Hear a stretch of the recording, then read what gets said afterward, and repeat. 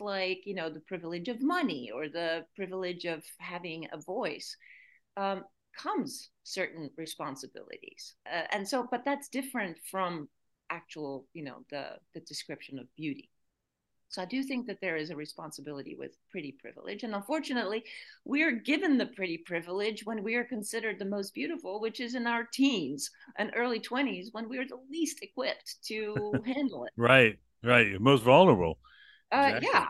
And also, you don't really know yourself, and you're just going out and exploring the world, and when you're given something, you sort of take it for granted because you don't really know life yet.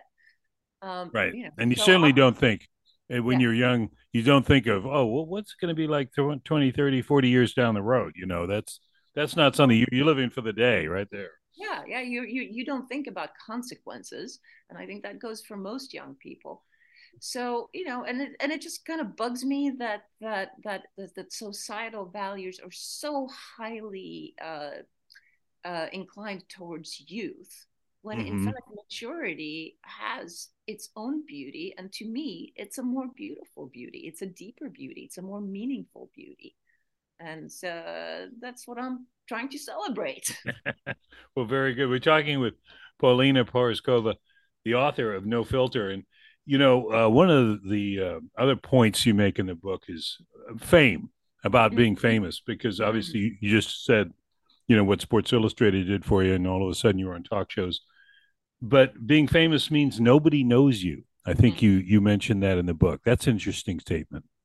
Yeah, I actually am kind of fond of that essay because I felt like this was a one essay where I was really trying to explain it to my readers, like what, because from seen from the outside, fame seems like such a wonderful thing, right? It seems like if you have fame, you have an amplified voice. And usually people think of, fame comes with money and it comes with a easier kind of living.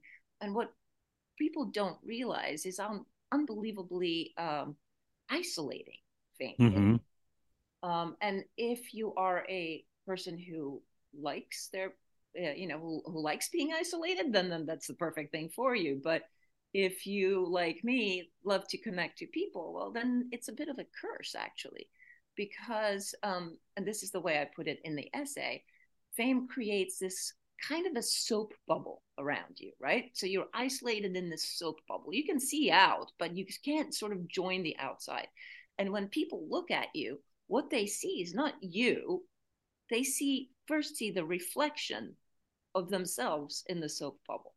And the reflection being their own assumptions, their wants, their desires. All of that is projected on you before they ever see you. So you think, oh, when you're famous, that's when you're truly known. But it's in fact exact opposite. You can never be known as long as you're in this damn soap bubble. That's a great way of looking at it. And I think the one thing about celebrity, and as I mentioned earlier, we seem to be hung up. Maybe we always have been, but it seems like now with all the media that we have in this world, the art of celebrity or the act of celebrity is just in your face every time you turn around. The commercials and this and that, and yes, you have to wonder what price are you paying for all that? Some of these folks that we like to look at as sort of symbols, but then again, we'll hear from them maybe on their own, and I think you've done pretty well to stating it. Um, I have one question for you, and this is totally this is a minor point. Were you talking about being from the Czech Republic? Um, Mm-hmm. you can get, and I thought this is fascinating. You can get a spoonful of beer foam at one point. This is something they sell there. Is that right?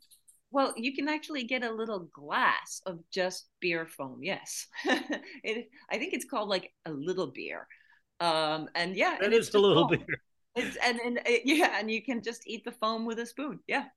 Wow, that's sort of I'm wondering how come, and I don't want to use. I know it's a Czech thing, but Budweiser or somebody hasn't picked up on that because that's just one more way to get folks interested. But to market beer.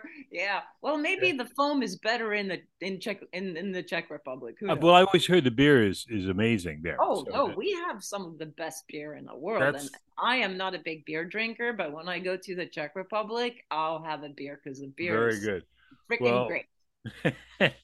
well, cheers to you, Pauline. We got to roll out of here.